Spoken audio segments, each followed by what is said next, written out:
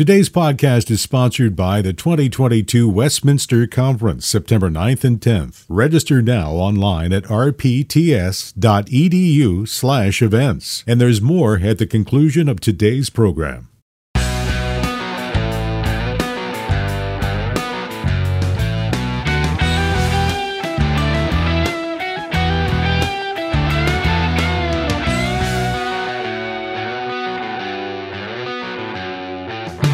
Welcome to Mortification of Spin, a casual conversation about things that count, with Carl Trueman and Todd Pruitt. Mortification of Spin is a podcast from the Alliance of Confessing Evangelicals. Let's join this week's conversation.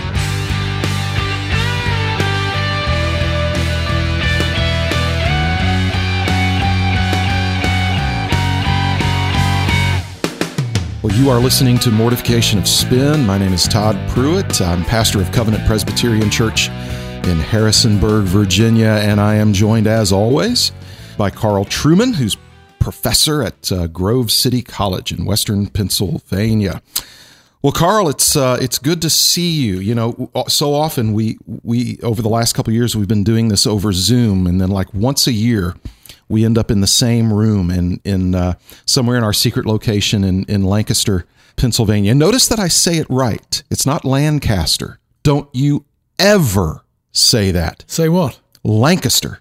Lancaster. No, it's not Lancaster. That's how it's pronounced back home, man. Well, back Before home the is cheap wrong. American knockoff. Oh my goodness! No, it is Lancaster. It is Lancaster. Lancaster. No, it's not Lancaster. Lancaster. I learned that when I first moved to Philadelphia in 2009. You'll be telling me it's the wrath of God. No, I said Lancaster from the pulpit of Church of the Savior, like in 2009, and it was not pretty. I was corrected numerous times afterwards. I could never understand when I first arrived in the States. When I went to a restaurant, I would ask for a glass of Merlot, and they kept bringing me. This is a true story. Miller beer, and then suddenly I realized that Americans don't pronounce it Merlot. It's Merlot. So I'd say, "Can I have a glass of Merlot, please?" And then I'd get the right thing. You know, Carl, I just want to point something out. I can do a decent English accent. I can do a very good Scottish accent. You do the worst American accent I've ever heard in my life. It's horrible. Yeah. Well, I'm just speaking as I hear it. Okay. All right. Imagine having to live listening to that. Well, I do over here. I'm sure it would be awful. Well, folks, we are glad to have a returning guest with us today. Dr. Greg Lanier. Greg is the Associate Professor of New Testament at Reformed Theological Seminary in Orlando, Florida. I've been to Orlando in the middle of the summer several times, and I can tell you it's pleasant and refreshing and has no issues with humidity whatsoever. Or alligators. So, but nevertheless, it's a beautiful spot. In fact, I'm going to be near there in a couple of months with my wife, and I'm looking forward to that. But Greg, thanks for now that we've talked about your home for a little bit. Thanks for being on with us today. I'm always impressed when someone's willing to come back a second time. Yeah. You know, we're only 2 minutes in, so we'll see.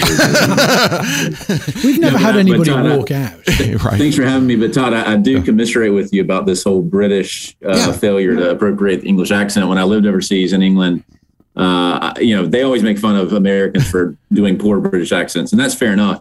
But every Brit that I knew who tried to imitate Americans, they can only do Walker, Texas Ranger. That's all they can do. And it was, and they're like, no, I can do it. Like, let me talk American. I'm like, no, you sound like. It was so bad. I gotta say, I completely commiserate with him. It's true. I love that series. The eyes of the Ranger are upon you, man. Anything with Chuck Norris in is worth watching, as far as I'm concerned. Absolutely. Well, I like that. I'm gonna repeat that sometime. Greg, so you have a new book published by Crossway. It's called Old Made New: A Guide to the New Testament Use of the Old Testament. Obviously, you're a New Testament professor. That's your area of expertise. What are you aiming for in the book? What was the genesis of this book in terms of, this is the thing I want to focus on. What are you after for the sake of your reader in this new book? I see what you did there with Genesis. That was well played. Well, thank you very much. Yeah.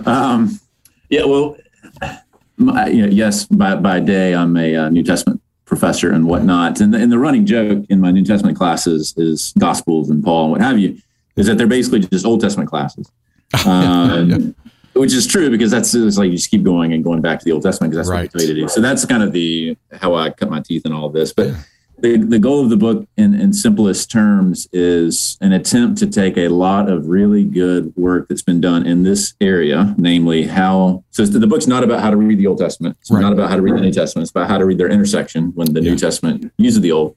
So it's more narrow than just like how to read the Old Testament and find Jesus. It's not really a book about that, although it's relevant to that. Sure. How to take all the stuff that's been done over the past 30 years plus by big league scholars, and how to take it to the pew. That's the fundamental goal, which is more my pastoral nights and weekends hat that I wear. Right. Although I've found over the years that students who come to seminary, they get really on fire about this topic, and it really causes a lot of light bulbs to go off when they start seeing how Paul or Luke or Mark derive all this wonderful stuff in their theology and Christology and eschatology from the Old Testament. Right. But then they read the books that are out there, even the ones that are meant to be a bit more introductory, and they just immediately get lost. And a colleague of mine now, Greg Beale, his textbook is kind of the gold standard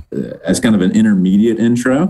But I've even found that master's level students have struggled at times with the book like that, because there's a certain amount of irreducible complexity in this topic. And so I was like, okay, what's the baby step to Beale? And that's kind of what I tried to write. Yeah, that's a great way to describe it. I think that's I hadn't thought of that, but that's a great way to describe it, because as I read it, I did think of Beale, and Beale's work, of course, is well known. And that's because as I read your book, I thought, this is scholarly, it's footnoted.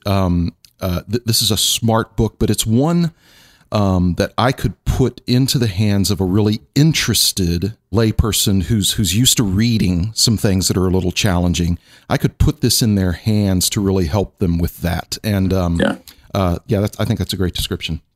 And I was surprised that it hadn't really been done before. Definitely. And that could be because it's virtually impossible to do. Because as soon as you open this can of worms, you've got big words like hermeneutics and Septuagint and midrash and blah, blah, blah. And 800 pages. And I tried to write the book without using those words. But even then, I really tried to put this on the bottom shelf that I can do personally. And there's only, I'm not going to be writing, kids' books. But but even then, like you said, it's still more going to be for the interested reader type. It's not, because it's not bloggy. It's not.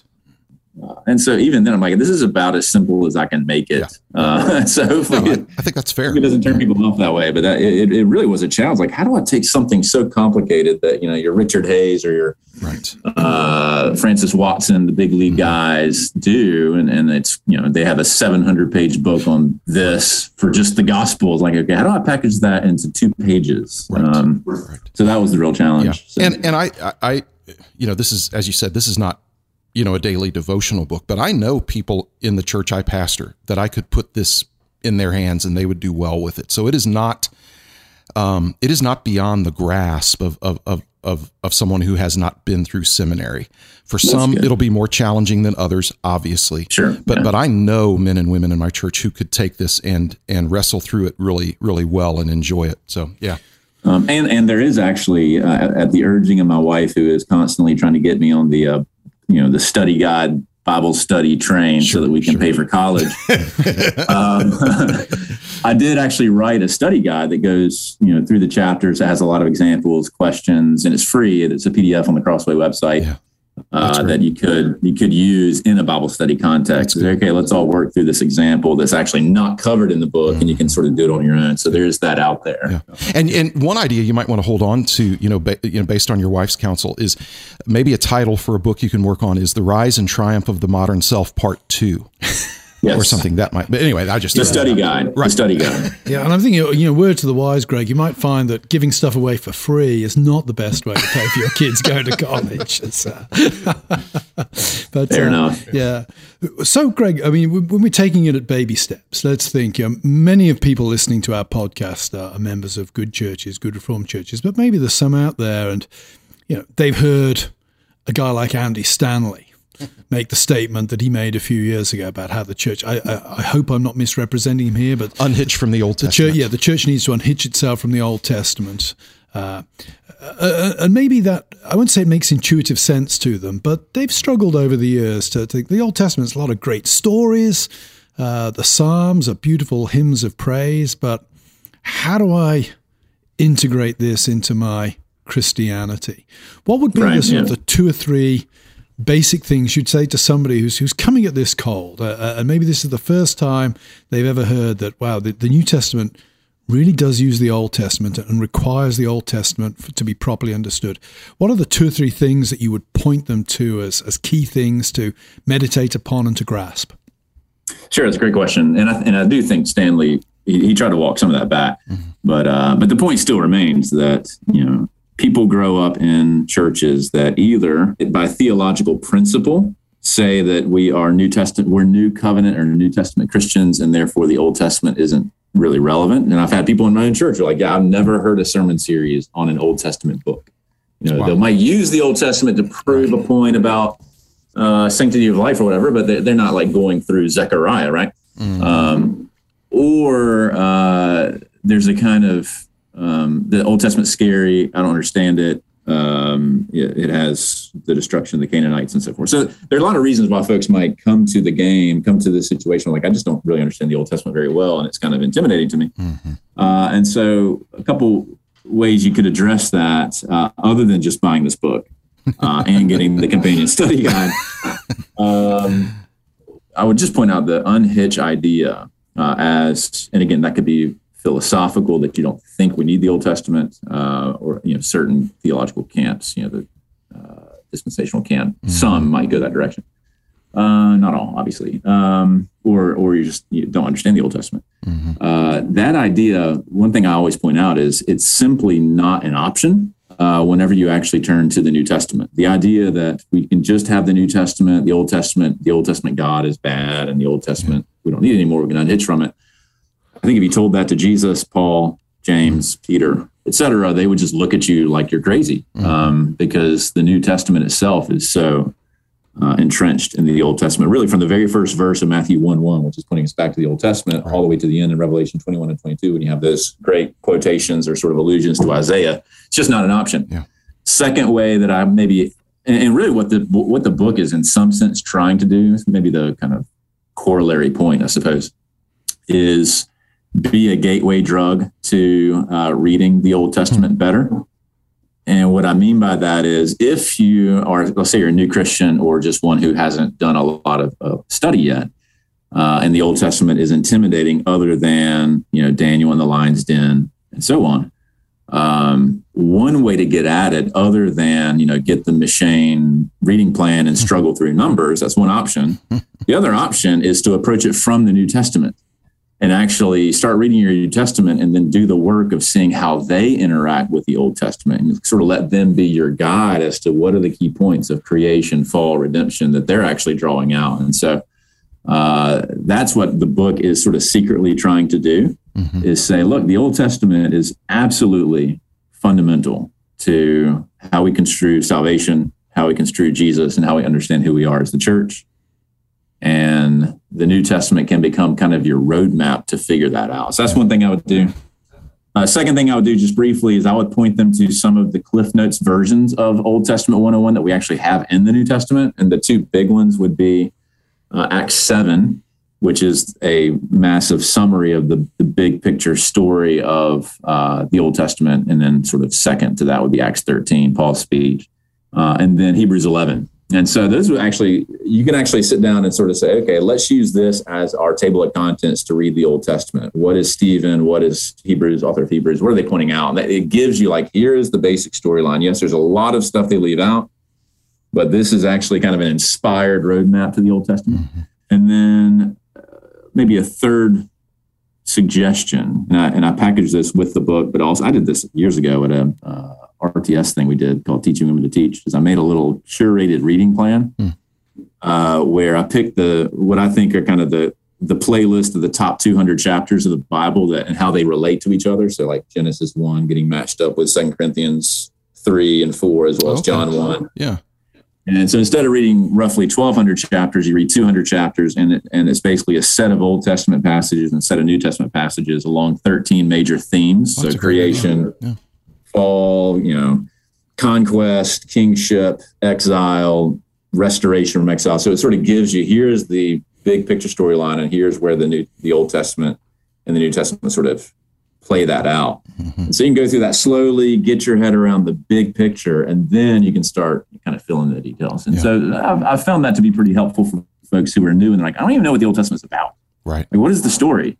Right. Like, well, here's the story. Like, don't get lost in the details of the middle of Numbers. Like, here's 2 chapters from Numbers that you need to know, and then let's move to Deuteronomy and keep going, and then fill in those gaps later. So those are a couple of different thoughts on that.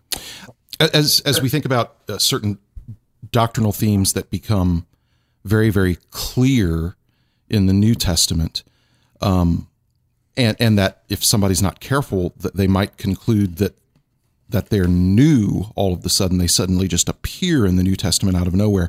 I think about things like, regeneration, for instance, the doctrine of regeneration. And I wonder if you could explain just a little bit how, the New Testament actually doesn't invent, although it clarifies perhaps our understanding of regeneration.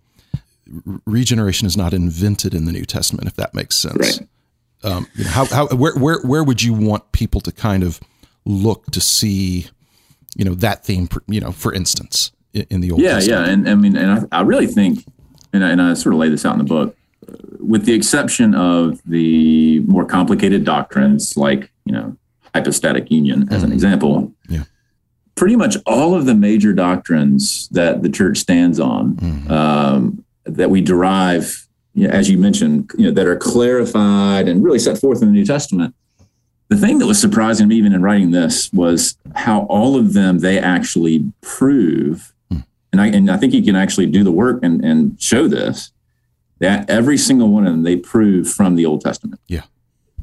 Which in some respects, that may seem shocking, because I think you're right. Some folks think that, grace is this new invented thing in the New Testament, and faith is this new thing, and justification. It's like, no, actually, none of those are invented per se. Yes, they are, clarified and so forth. But to the extent that they were biblical apostles, they're going to be using their Bible to do their biblical theology, and they're always going back to Abraham for faith. They're going back to Leviticus for, be holy for I am holy.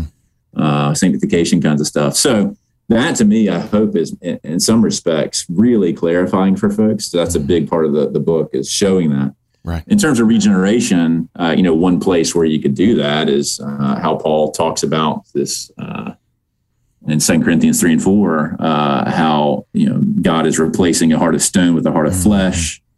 This is the glory of the new covenant, and so on. And even though he doesn't kind of smack you over the head with it, he's pulling all of that from Ezekiel, chapter 11:36, where God pulls out the heart of stone, puts in a heart of flesh, using flesh in a good way there.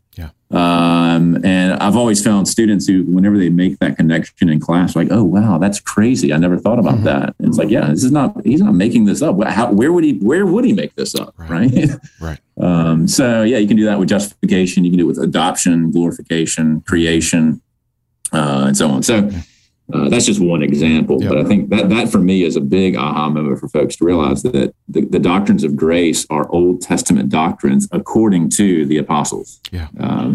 Which is, I think, pretty fascinating and super important. I'm just getting ready to finish up in a couple of weeks a 84-week series through Genesis, and I love Luther's observation about Genesis. And Carl, I'm assuming this is not apocryphal, but that Luther actually said that Genesis is a little Bible, and that everything you find in all of the Bible you can find in seed form in Genesis. And it's true. It's interesting how, as I've preached through Genesis, I've almost preached through the whole New Testament simultaneously, and it's been extraordinarily encouraging in that way. I mean, we've seen in Genesis justification and regeneration and sanctification and all of and of course, the gospel laid out so clearly. So, and the personal work of Jesus, exactly, and so on. Exactly.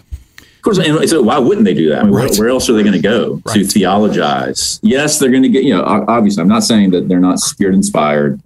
yes, something changes when Jesus comes on the scene. That's all true. Mm-hmm. But what's changing is they're now sort of able to understand and apply the redemptive story of the old covenant in this fresh way, in this fresh light, and like connect all the dots. So, yeah.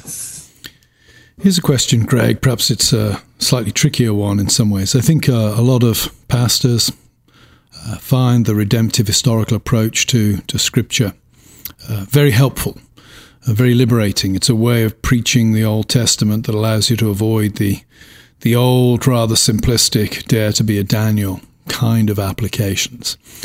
And yet, I wonder, how do you preach the Old Testament relative to the New in a way that still allows you to make legitimate practical applications without descending into a kind of naive, blunt, do this, do that kind of thing? I spent a lot of my time as pastor. My great love was preaching Old Testament narrative. And I think, one of my questions was always, so how do I avoid preaching essentially the same sermon every week? Hey, here's how this story points to Jesus. Let's talk about Jesus. How do you address those kind of questions? Yeah, I mean, that's an enormous issue. And there's probably a couple of different ways I could address it. One is, and I mentioned this in the book, the New Testament authors, in my opinion, don't actually shy away from using Old Testament figures as moral examples. Mm-hmm. And so I don't think you're right. We don't want to overdo that. And, the dare to be a Daniel thing can certainly be taken the wrong direction, can become very externalistic and so forth. But they actually do that, both in terms of positive examples, and it's not just Hebrews 11, but others, but also negative examples. Don't be like Cain, don't be like Balaam, don't be like so on and so forth. So maybe there needs to be a retrieval, if we will, of good moralistic preaching from Old Testament characters, because they do it. Joseph is a good man. Joseph is an exemplary character. And I preached on David and Bathsheba a number of times and always make the point, being a peeping Tom is a bad thing. Hanging around with time on your hands, looking at what you shouldn't look at, you're going to end up in bad places. It seems to be a legitimate application of the text. Yeah, because the New Testament authors do that. Exactly. They may not do that with David in particular, but they do with a lot of others. And so I think that's partly this sort of our hangover from maybe the 90s, like, don't be a Pharisee was the only way we could understand anything. And maybe there's some space to recover some of that. It's like, actually, dare to be a Daniel is not wrong. Right. Yeah. Yeah. So, that's a great point, Yeah. Yeah. So that's one point I would make. Another point I would make, and again, this is sort of what is my entire theology of preaching, so it's a bit hard to distill down. But with respect to the book and how what I take away from the process of writing that book and how I bring it into preaching, one of the things I found really clarifying in the text of the New Testament that corroborated or demonstrated for me that idea that you're mentioning in terms of the redemptive historical approach to preaching and homiletics is that they actually are doing what your preaching professor is telling you to do. And in other words, your preaching professor is getting that from somewhere. Mm-hmm. Let me tell you what I mean by that. So one really interesting example from Paul. And Paul, of course, is the big redemptive historical guy. He's got this whole massive theology of creation, anthropology, and the fall of Adam and the implications. So I'm not taking any of that stuff away. But what he does that's so interesting at various points is he will pull out of nowhere seemingly odd Old Testament passages that aren't like super Christocentric, like, wow, this is all pointing to our need for a savior and Jesus, the great deliverer, and he's bringing about the inaugurated new heavens and new earth and blah, blah, blah. All that's really important. And Paul does do that. But he also will say things like, we need to give to each other. Churches need to support each other. You need to be generous in your giving. Yeah. And he'll just drop because so that everyone whoever gathered little got more, and whoever had too much shared with other people. Yeah. And he's pulling that straight from Exodus, the manna scene. Just a cryptic side note in Exodus 16, I believe, about what they did when they went and started collecting like an omer a day of manna. And you're like, what? Why is he doing that? Doesn't have anything to do with Jesus. It breaks all my mold. How do I preach that redemptive historically? Well, what he's doing is he's basically saying, look, we are Israel. We are eschatological Israel. God has provided for our needs. He's a faithful God, and he cares about our food. He cares about our financial provision. And within the people of God, we care for each other, just like Israel was supposed to do back then. We continue to do that today. That to me is actually remarkably helpful because it models for us a basic preaching principle, which is, and this is my principle, or at least this is what I try to do. It's not I didn't come up with it. When I'm in an Old Testament passage, what I'm trying to do is reduce the gap between Israel 4,000 years ago or 3,000 years ago, or whenever, and 2022. Yeah. By helping my people see that we are Israel. Right. We are the wilderness generation. We are the offspring of Abraham. We are the ones who are facing the exact same thing that they're facing then. It's the same God who is meeting our needs in a whole lot of different ways, or rebuking us, or shaping us in some way. And I'm trying to kind of actually squeeze that gap out and say, no, we are reliving the life of Israel.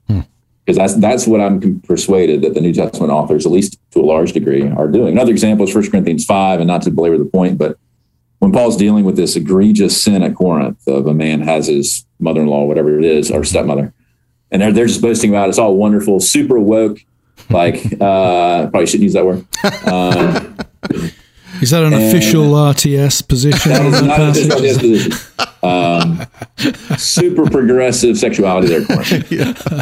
And he's like, no, you shouldn't do this. This is bad. And you should turn this person over to Satan. And then at the very end of the section, he says, purge the evil one from among you. And you have no idea, because I'm not aware of many English translations that put it in quotation marks. Some might footnote it. Not all do. That is a verbatim quotation from Deuteronomy. And it actually shows up in that exact form multiple times in Deuteronomy, dealing both with adultery as well as covenant infidelity among the people. And Paul just drops it in there without even telling. He doesn't say as it is written. He doesn't say as Moses said. He just does it from his own mouth. But he is verbatim quoting Deuteronomy, saying that we are the same covenant community that needs to deal with sexual impurity within our covenant fellowship that we have with each other and with God, because that's how he sees us. We are still the people of God. Yes, it's gone from old to new. That's true. But we are still in covenant with God. So those are the kinds of things that, for me, what I'm trying to help my congregants do is see that we are living the same redemptive storyline. Yes, on the other side of the resurrection, that's true. And that's super important. But that's one really fruitful way to, I think, help people inhabit the world basically. Like we are in Moab, we are dealing with the same thing. So hopefully that's a helpful way to answer that question. That's very helpful. Yeah, I like that a lot. Well, these are very deep waters, and I think one of the things I would say is that how you connect the Old and the New Testament goes to the very heart of how you read the Bible and how you understand its relevance for the day. And I want to say great thanks to Greg Lanier, not only for his teaching, but also for this book, which allows everybody access to his reflections on this very important topic. Just a reminder, title is Old Made New, A Guide to the New Testament Use of the Old Testament. It's available from Crossway.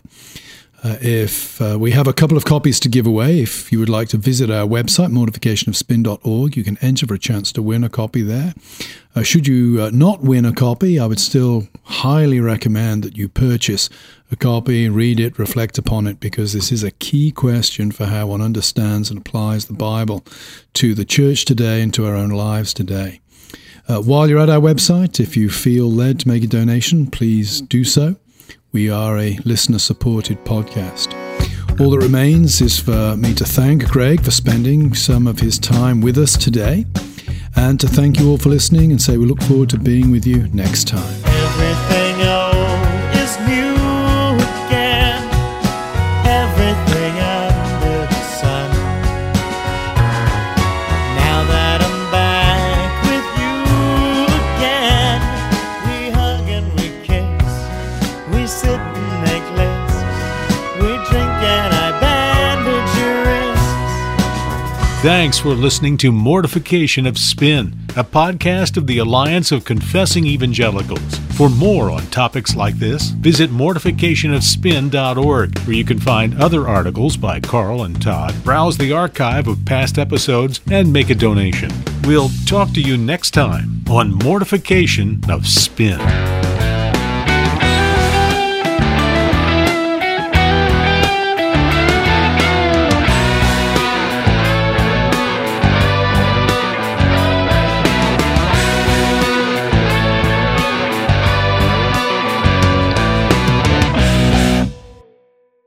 Your best American accent. Give me a cheeseburger.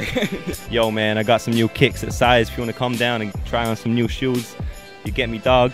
Hey, boy. How you doing, boy? You're not very good at that, are you? The southern Texas accent, it comes to mind like a Matthew McConaughey, like all right.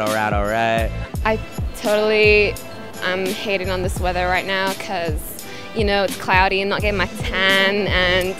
Go skateboarding, surfing, maybe buy some Nike, because everybody loves Nike in America. Sounded like you was from Camden, mate. Don't ride the waves, let the waves ride you, man. Give me a cheeseburger. Don't say the same thing. For many churches, the sacraments hold little significance. Others assign them an unbiblical purpose or meaning. Gain a Reformed perspective on the sacraments of the Church. Join the pastor-professors of Reformed Presbyterian Theological Seminary for the 2022 Westminster Conference, September 9th and 10th near Pittsburgh, PA. It's the Westminster Standards and the Means of Grace, the sacraments as holy signs and seals of the covenant. Keith Evans, Richard Gamble, Jeffrey Stuyvesant, David Whitla, C.J. Williams, and Barry York explore the sacraments as a mark of the Church, the essential insights of Calvin, Lord Warriston, and more. Friday evening and Saturday morning, September 9th and 10th at Providence Presbyterian Church in McKees Rocks, PA. Learn more or register now online at rpts.edu/events. rpts.edu/events. The 2022 Westminster Conference, sponsored in part by the Alliance of Confessing Evangelicals.